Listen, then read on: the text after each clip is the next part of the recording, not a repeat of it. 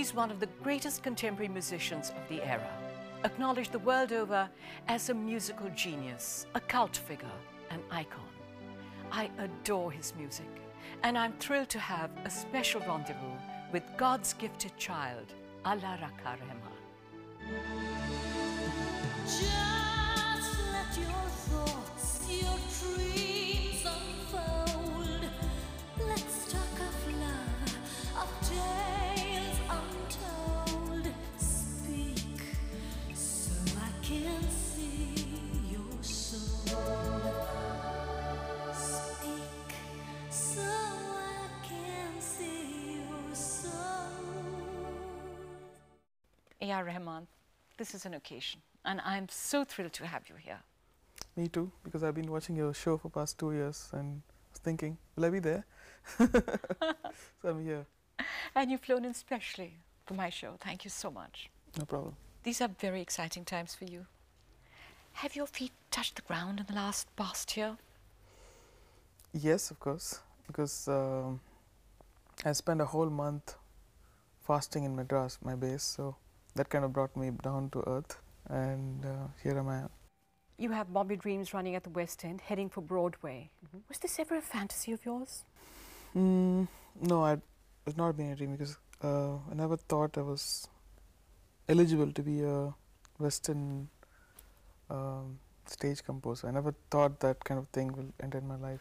When Lord Andrew Lloyd Webber approached you and said, will you write a musical for my stage? What did you say? What did you feel? The first thing which came to my mind was whether it was true or not. Yeah. Because Shaker first called me and said, I want you to speak to Andrew Lloyd Webber. I said hi to him, and he said he loved my music. I said, what music did you listen to? He said, all your Bollywood songs, which we have a collection and we want to make it as a musical. I said, no, I don't want the old stuff. I would like to do something new. So he said, yeah, okay, let's talk about it. And when I went to London, when I met him, I knew how much in love he was with all the songs and stuff. Absolutely. And for the first time, as a composer himself, he produces somebody else's work. Yeah, that's amazing actually. That was very, I mean, you need a great amount of secure mind to do that kind of stuff, to produce somebody else's and still not interfere in the creative input and encourage them to. He's so convinced was he of your talent that he invested £4.5 million on you. Huge burden on my head. But you had seen a lot of Webber's work before? You were familiar with his music? I was familiar with the Phantom of the Opera, but I couldn't understand it that time. Okay. That was around probably 18 years back. Okay. I'd seen Evita in '99, the Evita, movie. Yeah. So that was amazing. So 3 years and 20 compositions later, Bombay Dreams opens at Apollo Theatre. In a trance going out of my mind, you made a flame that keeps me burning. Come on baby, give me a sign. One look from you and the world stops turning. Music is inside me, I need you here beside me. I know you satisfy me, there you are my Bombay lover.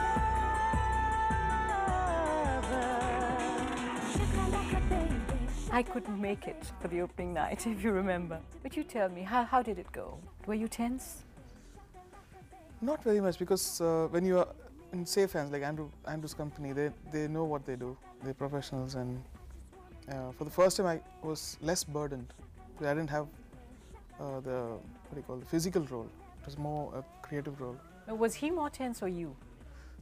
All of us were at the back. We had this little, would it work or not? Will it work or not? And then I had to trust in God, and Andrew had to trust in his people. So it did work finally. At the end, when they gave you a standing ovation, how many minutes? I think 13 minutes. 13 minutes, right. 20 seconds. I'm not very sure about that. When you were taking your bows, what was going on in your heart?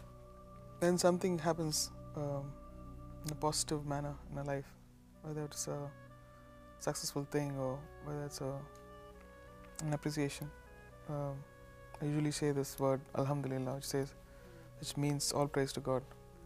And I kind of take that burden off my head. So that's what I did, and of course I was so moved that Andrew, in front of all this Western press, kind of hugged me and said, I'm really proud of you. And he said you have to take the torch of Western theatre forward, and you young people should come forward to do more musicals. And this when I thought, how life, destiny dictates you more than what you crave for.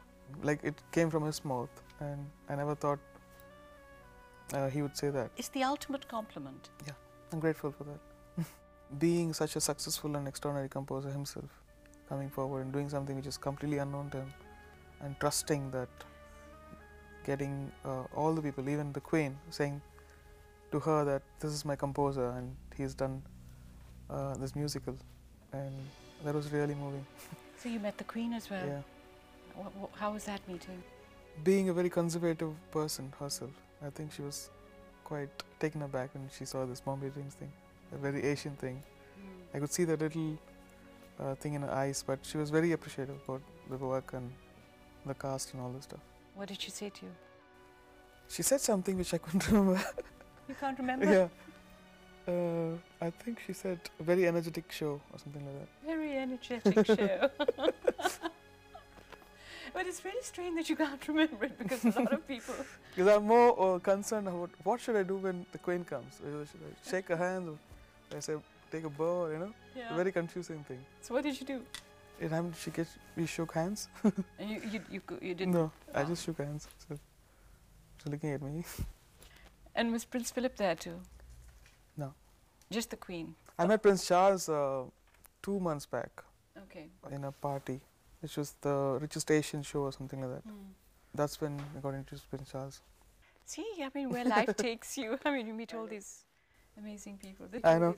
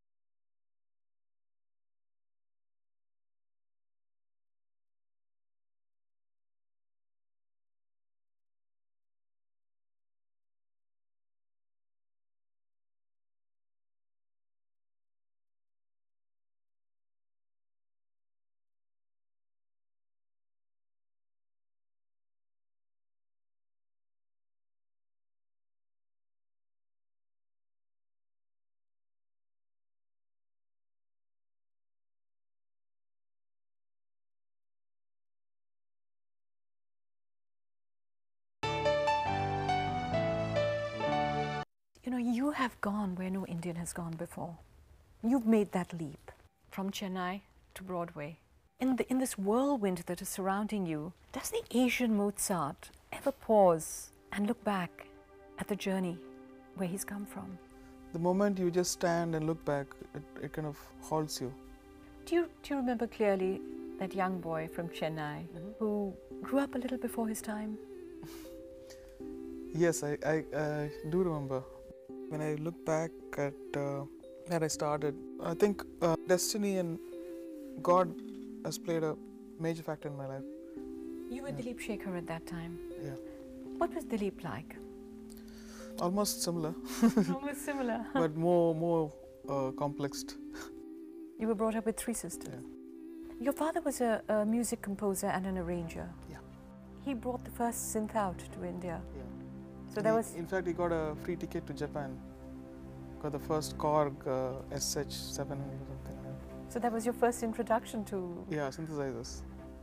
I remember him tweaking, at the age of 5, I think. I remember him tweaking all the sounds, trying to simulate frog and night effects and stuff like that. And you must have been fascinated. Yeah. So you learned music from him at a young age. He did teach me the basics, and then when I was 4, I remember accompanying my father to the studios. Then he fell ill when I was almost like 5 or 6. My whole 5 to 9-year-old, that age was in the hospitals with him. Yes, In the Cancer Institute and all kinds of spiritual healing and all this stuff. Must have been a lot of anxiety. I didn't know much because it was life for me. That was the exposure of life for me at that stage. I thought maybe this is what destiny was that time. When somebody reads about certain thing and when they go to a playground, they think, okay, this is life, it's enjoyment. When I go to hospital, then I think, This is it. this is my life. So, And this is in a normal. way, actually, all those things that tamed me up. Maybe I would have become I wouldn't have become a musician if all those things had not happened. And my music wouldn't have that part of melancholy. Felt that was life, because that's what I had. You've said that it's very important, apart Yes. from knowing the ragas and everything, it's very important for that little bit of sorrow. Yeah, I think it kind of brings a melody into your life. It's the same thing actually when you fast during Ramadan, we see the hunger of the poor man sitting on the road. Because when you always you have a filled stomach always, then you don't realize the hunger and you think that it's all cool. So it's almost like that. That's true. But when your father was very ill, did you realize what was happening? Did you understand what's going on? It's a complex thing because at that time, though I don't believe in all this black magic and all this stuff, every one of my father's friends, they would say, oh, they've done this to him, they've done to Shekhar, you know. It's still a mystery for me. Your mystery, what happened to him? Yeah, you always kind of expect, okay, now after this he's going to become all right. After this he's going to become, you kind of expect that kind of thing, and then suddenly he became all right almost. He did all become all right. And 1 week later he died. Oh. Yeah, it was almost as, it seemed as though it was gaining a kind of, it's getting healed or something like that. That was very funny. But your mother must have gone through a terrible time. Yeah. With all 4 children with her and stuff like that. It was more like a struggle and family circumstances and all this stuff, trouble. So as the only male in the family, you went out to work? I did this job called roadie. Roadie means you take the instruments and set up for other people. So that happened for 3-4 years, from the age of 10 to 13, 14. Then my mother felt that I should start playing to be a permanent keyboard player, which would give sufficient money for the family to run. Yeah. You took on the responsibility. Actually, my mother had taken quite a lot of responsibility, and we just had our bit of it, my sisters and myself. And Having to earn at the age of 10, looking after family, having responsibilities, burdens, what does it do to a young boy? I think it kind of shapes you up to be a nice boy. When I look back at my life now, it seems as though it's a big thing, but at that time it's part of life, and then you swim across and then you cross that. Understand? So when you start away with a rough kind of beginning, then you cope with it. But what about school? School, I was a very bad student. Students say I skipped school, so Obviously, if you're working, you had you to get can't be in abuses from school. school quite often. I did my 10th, and then I did a couple of months on the +1, and then I left halfway. Because you had to work. Yeah, lack of attendance and stuff like that. So Yeah. the teachers must have been very Yeah. angry. In fact, the famous abuse is take your son and go to the platform of the streets of Kodambakam, then they'll put you money. Don't bring him to school. They said that? Naturally, when you don't go to school, they have to do that. When I just think about it now, they were right, and they had to be strict and stuff like that. But is it true that they used to even whack you with a ruler? Again, lack of attendance, mostly. Or what did you say? I mean, what was supposed to be fun became a kind of serious thing. Did you talk to your mother? Did you tell her what you were going through? Or no, you didn't? We had enough problems, I mean, on the whole family, and so, I mean, I could see what was happening, so I had to take care of this side by myself. Of course, we had, my sisters were there supporting all of us, and mentally and emotionally. Were you ever a carefree child? No, not then. Too many questions about the future, what would happen, and things like that. And bothered about our family with just my mother and my 3 sisters. Did it toughen you, or did it make you introverted?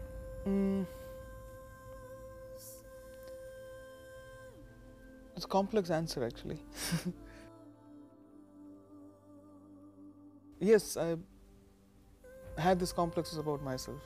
What? Because of all this thing at school and about being without a father and being in music, and being in music was not cool that time.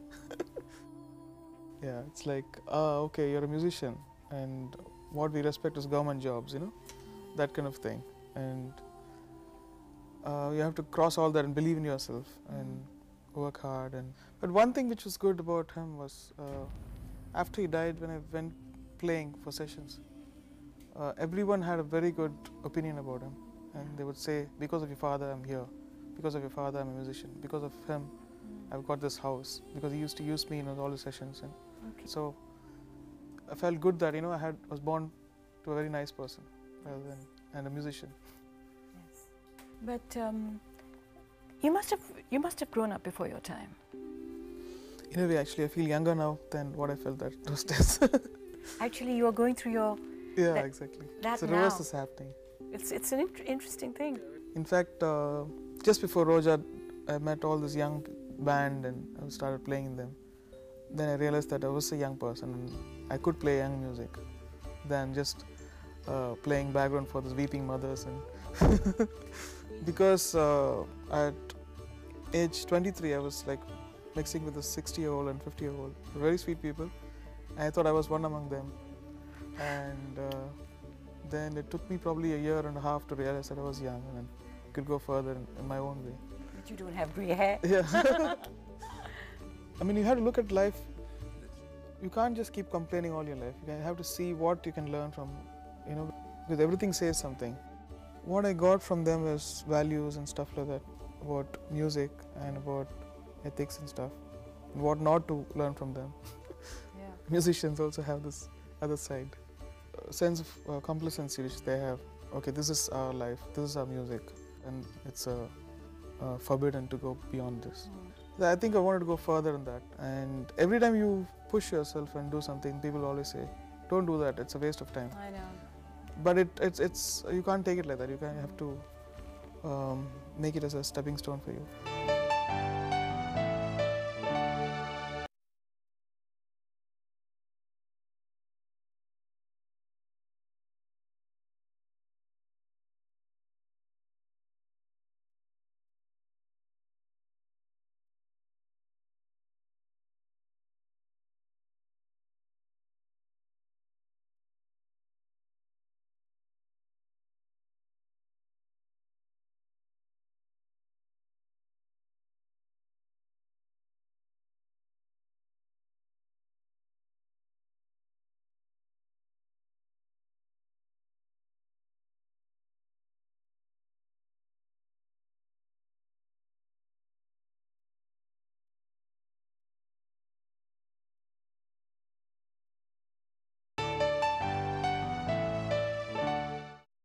Did you believe in yourself? Did you know you had the talent? No. You did not know? I thought I was mediocre. Don't be silly. Really. Until I did Roja. When I started composing, that's when I felt that this is not mine. So that's when I started believing that I'm not this. There's something else coming here. And A new force. yeah, because when you listen to my music pre-Roja or anything, even my playing, it's completely Different. different. Which was the first song you recorded? The first song was Chodi Siasha. It was a lovely song. Yeah, wasn't it? But you created a completely new sound and beat and rhythm. But it took a lot of time. I didn't know what people would expect or anything. So we just went by instinct, which was Rangila actually, Yeah. which is the first original Hindi score. And you became a phenomenon. I think Tal kind of made it a standard, because till before then it was okay. The guy from South has done something. Let's Something listen to new, it. yeah. I'm quite grateful to Subhash Guy for that. Have you ever watched the young generation dancing to your numbers at discos? Never been to a disco much. You've never been to a disco? Just once or twice when it was empty. Initially you were very shy and you didn't sing your own songs. Because when I sing, imagine what they think. You first sing in tune and then you tell us to sing in tune. No. you sing with so much passion. Okay. I mean, Vande Mataram. Nobody else can sing it like you. I feel there's a direct connection from your vocal cord to your heart, the way it comes out. Bala pushed me to do that. I remember when I first did the track, 1 o'clock I called Bala, night. And then he came over and there's no sound engineer. My sound engineer had left. So I told him, just press the record button and the play button and then we'll roll.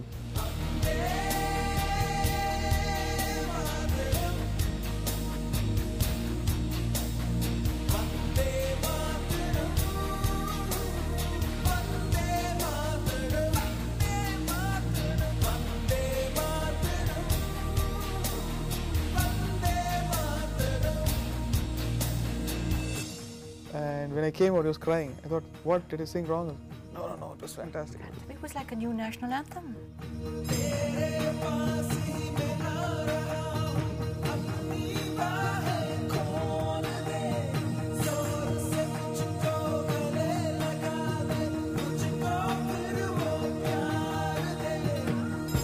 I think the main thing was to do something very young and take the essence of it and then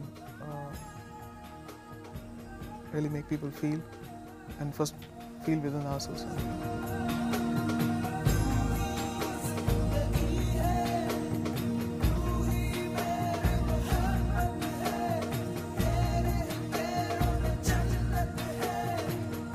So the first thing which came was Ma Tujhe Salam.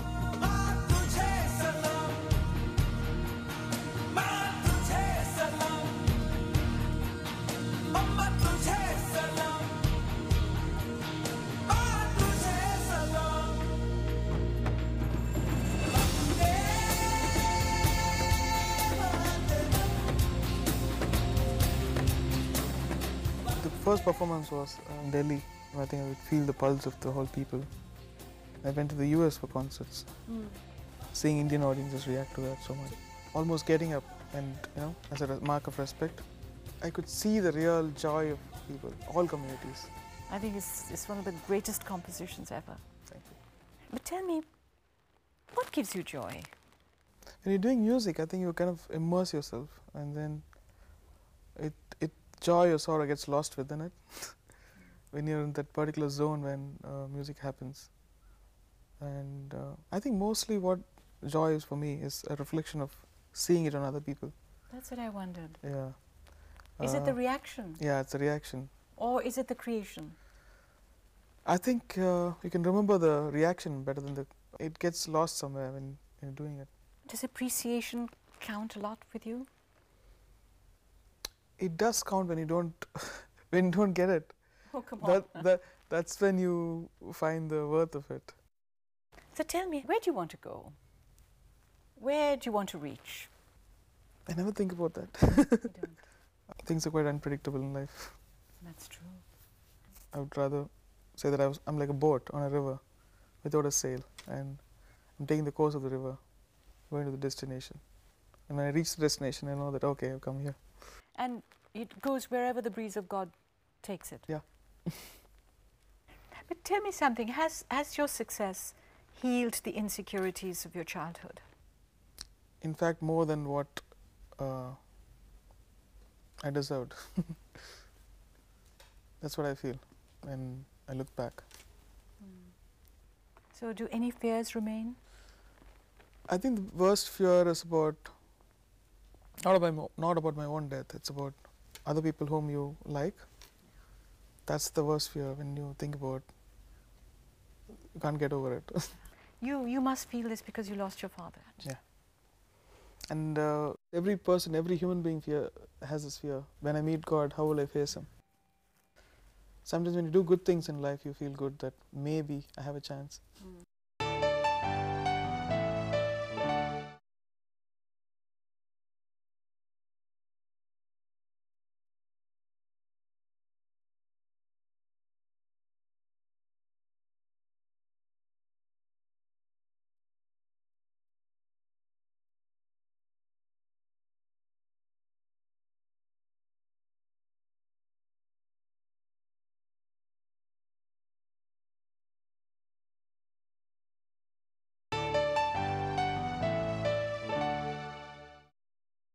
AR, you were born Dilip Kumar Shekhar. And I think soon after your father died, your mother converted to Islam. No, it's not a conversion kind of thing. Oh, It was more like a spiritual journey. All right. We were more affected by Sufism Yeah. and this Peer Sahib, Karimullah Shah Qadri. It's not like one Sunday I woke up and... So this journey kind of led us somewhere, the whole family. And then you could feel that we're going on to something which was healing all our pains. Because you went through a lot of pain at that Yeah, time. not only me, I think the whole family. Yeah. And somewhere Sufism and music, they go very complement each other, and you could feel certain things happening, certain incidents which happened in our family leading through that whole journey. And for me as a person, being a musician, you always ask questions within yourself. The whole process of creation and birth and where each person goes and the celestial and the universe and all this stuff raises questions within yourself, and then you kind of crave for an answer. And then I started believing in this oneness of God. But there was a stage when you were a teenager when you doubted if there was a God. Yeah, everybody goes through that phase. There's certain unexplainable things which happen in your life. You can only associate it with the magic of God. So when did Dilip Shekhar become Allah Rakha Rahman? From 89, slowly, and then my mother asked Mani Ratnam that can I change my son's name as this, because I thought I should have a new identity which would give me more confidence. And So who chose the name for you? my mother chose it for me. What a lovely name. Yeah. Did you find when you became Allah Rakha Rahman any change in you as a person? Probably 6 months after the name was changed, I bought a book which was the 99 names of Allah. Then I opened the book and the first name was Ar-Rahman, and that kind of gave me a shock. Having this name, I should respect it and elevate it rather than, go against. So it kind of burden on my head. You said somewhere that it was like having taken a dip in a sea. So cleansed did you feel? You washed away the old pain and... Yeah, exactly. To get an identity where I don't have to remember all my failures. And as though I was being born again. So it kind of helped me a great deal. Thinking that, okay, this person is fresh and he only does this. He doesn't do that. Okay, start fresh. Start fresh. Okay. Your first salary was 50 rupees. 50 rupees to operate a record player. And now you're counted amongst the top 10 Asian Exaggerated earners. amount. Asian earners in Britain. And you've made about £2 million in the last year or so. I'm delighted about it. But how does it feel? Money actually is a burden for a creative person, because the moment I have 20,000 rupees in my hand, I always think about how to spend it. How shall I spend it? Should I do this? Then finally when I give it off, I feel much more happier than having it within me. In every religion it says that don't own anything. You just have this little thin membrane of separation.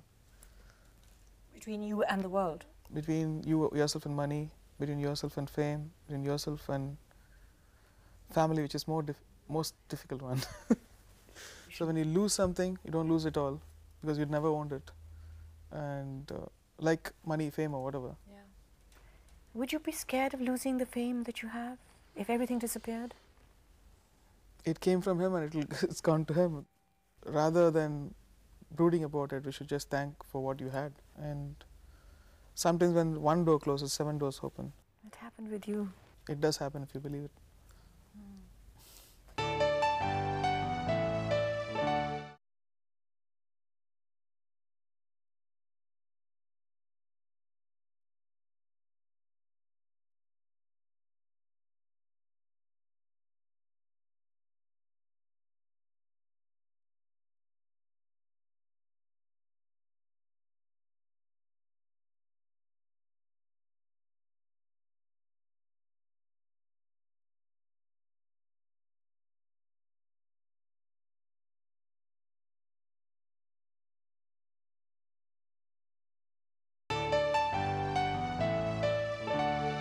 You got married in 95. How come you opted for an arranged marriage? To be honest, I didn't have the time to go and search for a bride. I was doing all these films and Rangila and Bombay and all that stuff. So busy in that. But I knew that it was the right time for me to get married. I was 29. And told my mother, I said, find a bride. Did you have any specifications? I said a simple one. Who won't give me much trouble. So I could carry on doing my music and hope she inspires me to do more music. You've forgotten what you said. You told your mother, I want a bride with some education, some beauty, and loads of humility. Yeah. So where did you find her? I think my mother found her sister near a Sufi shrine, and then that led to my wife, Saira. So then you met Sarah for the first time? Yeah. How was it? It's funny. Why funny? Because till then I never had the intention. I mean, like seeing a girl with that kind of look. Yeah. So it was funny first. So I asked her whether you'd be interested in marrying me and do you have anything else in mind. So she said yes, and then that's But she was an A.R. Rahman fan, come on. But I had to give her an opportunity to talk, right? Yeah, she said she liked one of my songs and she told about that and stuff. This was done over tea, the usual way like you see in Hindi films. Yeah, more simpler. How was it done? Not with music. Mehndi है रचने वाली हाथों में गहरी लाली कह सखियां अब कलियां हाथों में खिलने वाली हैं तेरे मन को जीवन को नई खुशियां मिलने वाली हैं. And tell me, what's Sarah like? She is calm when she's calm, and she gets angry, she's angry. There are two sides of her. Initially, she used to get frustrated. I mean, not going out. I mean, generally you can't go out for shopping or, you know. No. So it must have been a lot of adjustment for her to get married to somebody. I did tell her in the beginning what kind of life she's going to lead. You did tell her? It's an agreement before. You're going to bring her over to see me on Rendezvous. Hopefully. Love to have you both over here together. Now you have two daughters, Khadija and Rahima. Rahima. Do you spend enough time with them? I do actually. Though they kind of shy away sometimes. The elder one kind of insists that I should tell her stories. So I try to make up some stories for her. How do they feel about their father being such a famous guy? My elder daughter kind of blushes when somebody asks her, who is your father? What does he do? So she knows, I think, basically, Khatija, and she says, don't come to school because people will trouble you for autographs. I think the younger one is slowly getting the hang of it. What do you want to teach them? Very difficult question these days, I think. What I want them to be is Islamic and secular and to have loads of knowledge about the world, to become very important persons in tomorrow, God willing. What does your mother feel about your success? More than anyone, she must be so happy. They're all a very important part of my success, actually. My whole family, my sisters and my mother. Because when something big happens, they kind of pray for it. And you could see the tension in them. It's not that, okay, he's achieved. And even today, if there's something important, you could see them all and they would kind of encourage me. Don't worry, we're praying for you. And this is going to happen. And that's what you need as a family, to share all the kind of highs and lows. I'm grateful to them for that.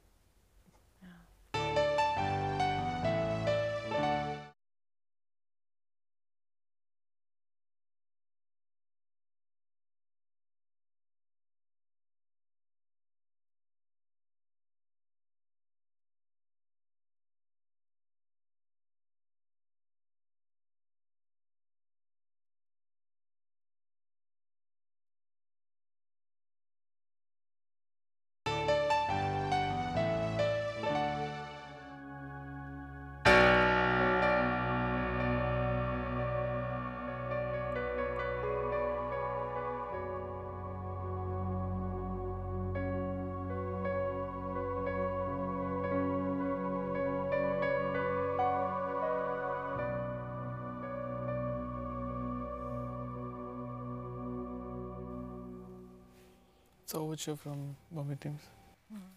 It's beautiful. Play me 5 of your favorite compositions. This is one of them, Bombay Teams. Okay. And another one.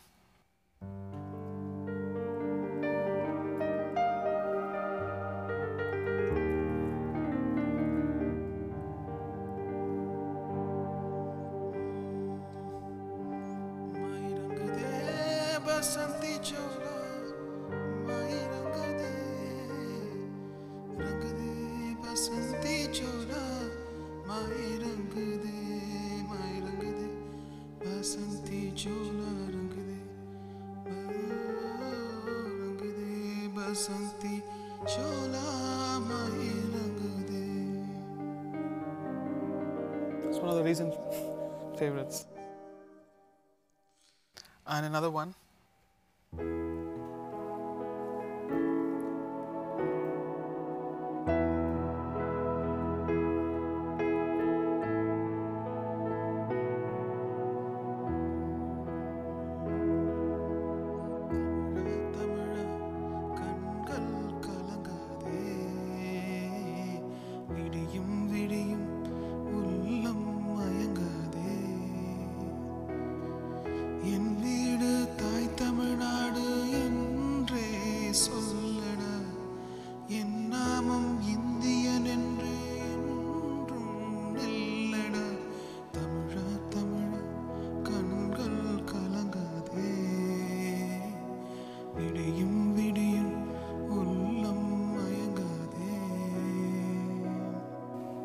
Them too.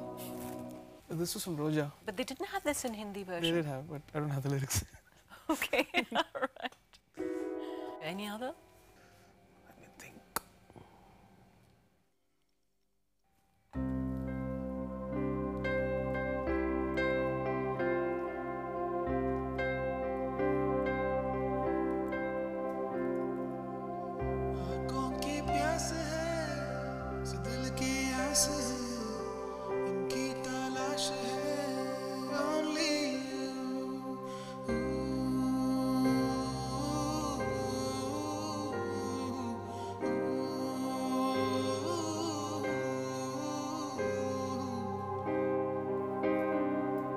From same Vande Mataram cassette.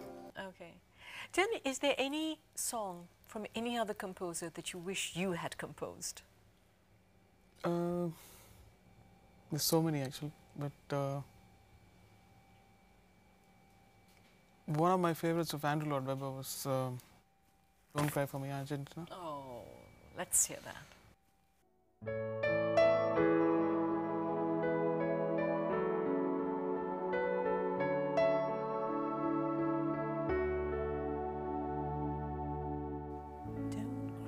For me, Argentina. The truth is, I never left you. All through my wild days, my mad existence, I kept my promise. Don't keep your distance. Sounds nice. That's nice. Any other Indian composer song that you wish you had composed, or some favorite from your old?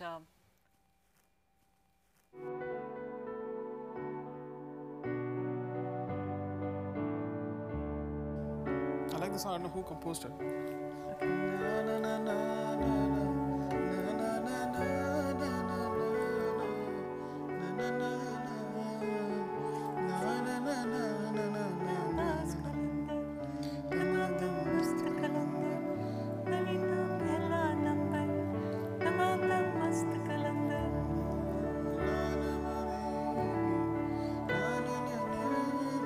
I never heard a Yemen composition so beautifully, you know. That's one of that. There's so many actually, so many geniuses in India. If I start doing that, you need to give me 5 episodes, I think. Sarah's favorite, your wife's favorite. There's one happy one and the sad one. I'll probably play you the sad one. Okay.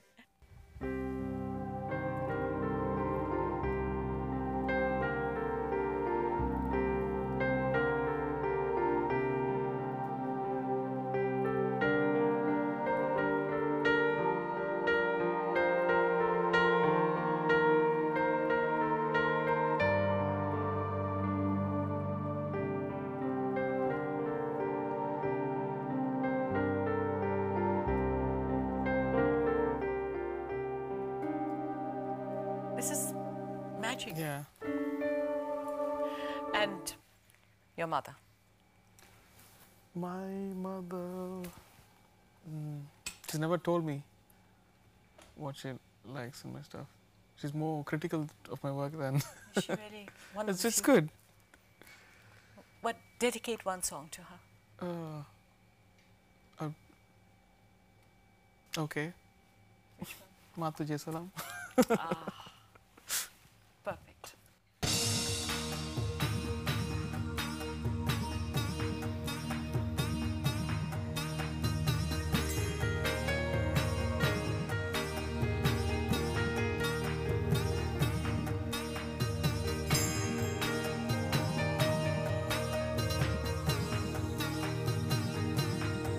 तेरे पास ही मैं आ रहा अपनी बाहें खोल दे जोर से मुझको गले लगा ले मुझको फिर तू प्यार दे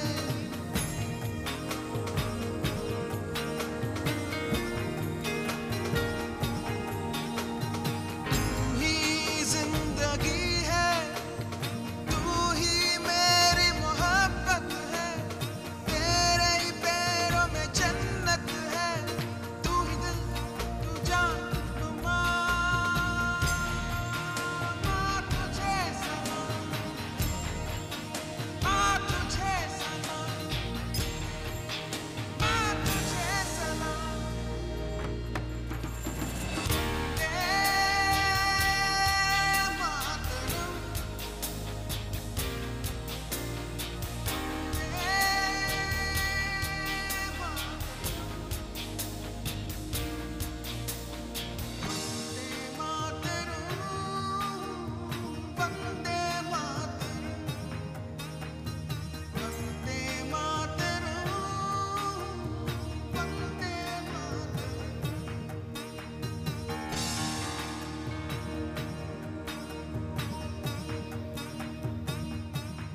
It was a dream come true for me to have you sing the song in front of Thank me. you very much. Thank you so much. It's so beautiful. You know, this is my favorite song. Out of all the songs in the world, this is my favorite. But I want to ask you one thing. If God were to say to you, A.R. Rahman, I gave you a great gift. What did you do on earth that justified the gift I gave to you? Would you sing him Vande Mataram? Anything which brings peace in this world, especially nowadays. Music needs to heal a lot of people. It needs to have a good vibe with all of them, and it becomes like a zikr, what you say, like an incantation. And when that's heard by all the world, that does something spiritually. There was this song which I did for Mani Ratnam's movie, which happened during the Sri Lankan turmoil, Yes. and this was about the peace for those people. And in just 2 weeks later, I just heard from the new election happened, and there was peace there, which really brought joy to me. Okay, I'll say that.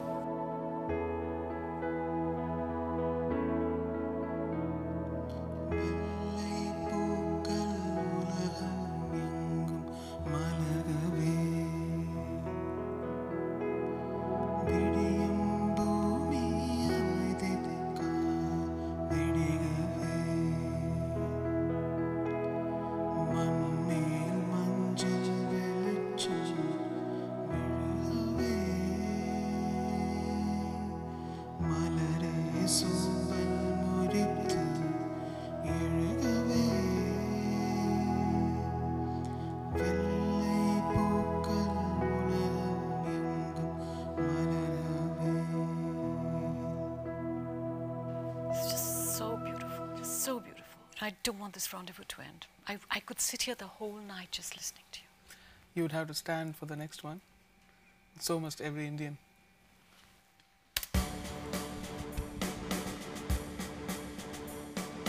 जनगण मन अधिनायक जय भारत भाग्य विधाता पंजाब सिंध गुजरात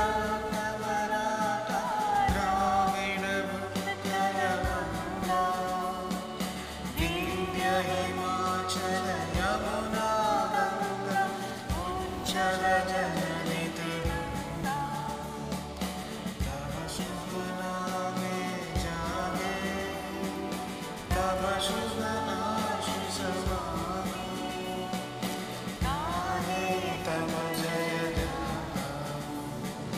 जनगण मंगलदायक जय हे भारत भाग्य विधाता जय हे जय हे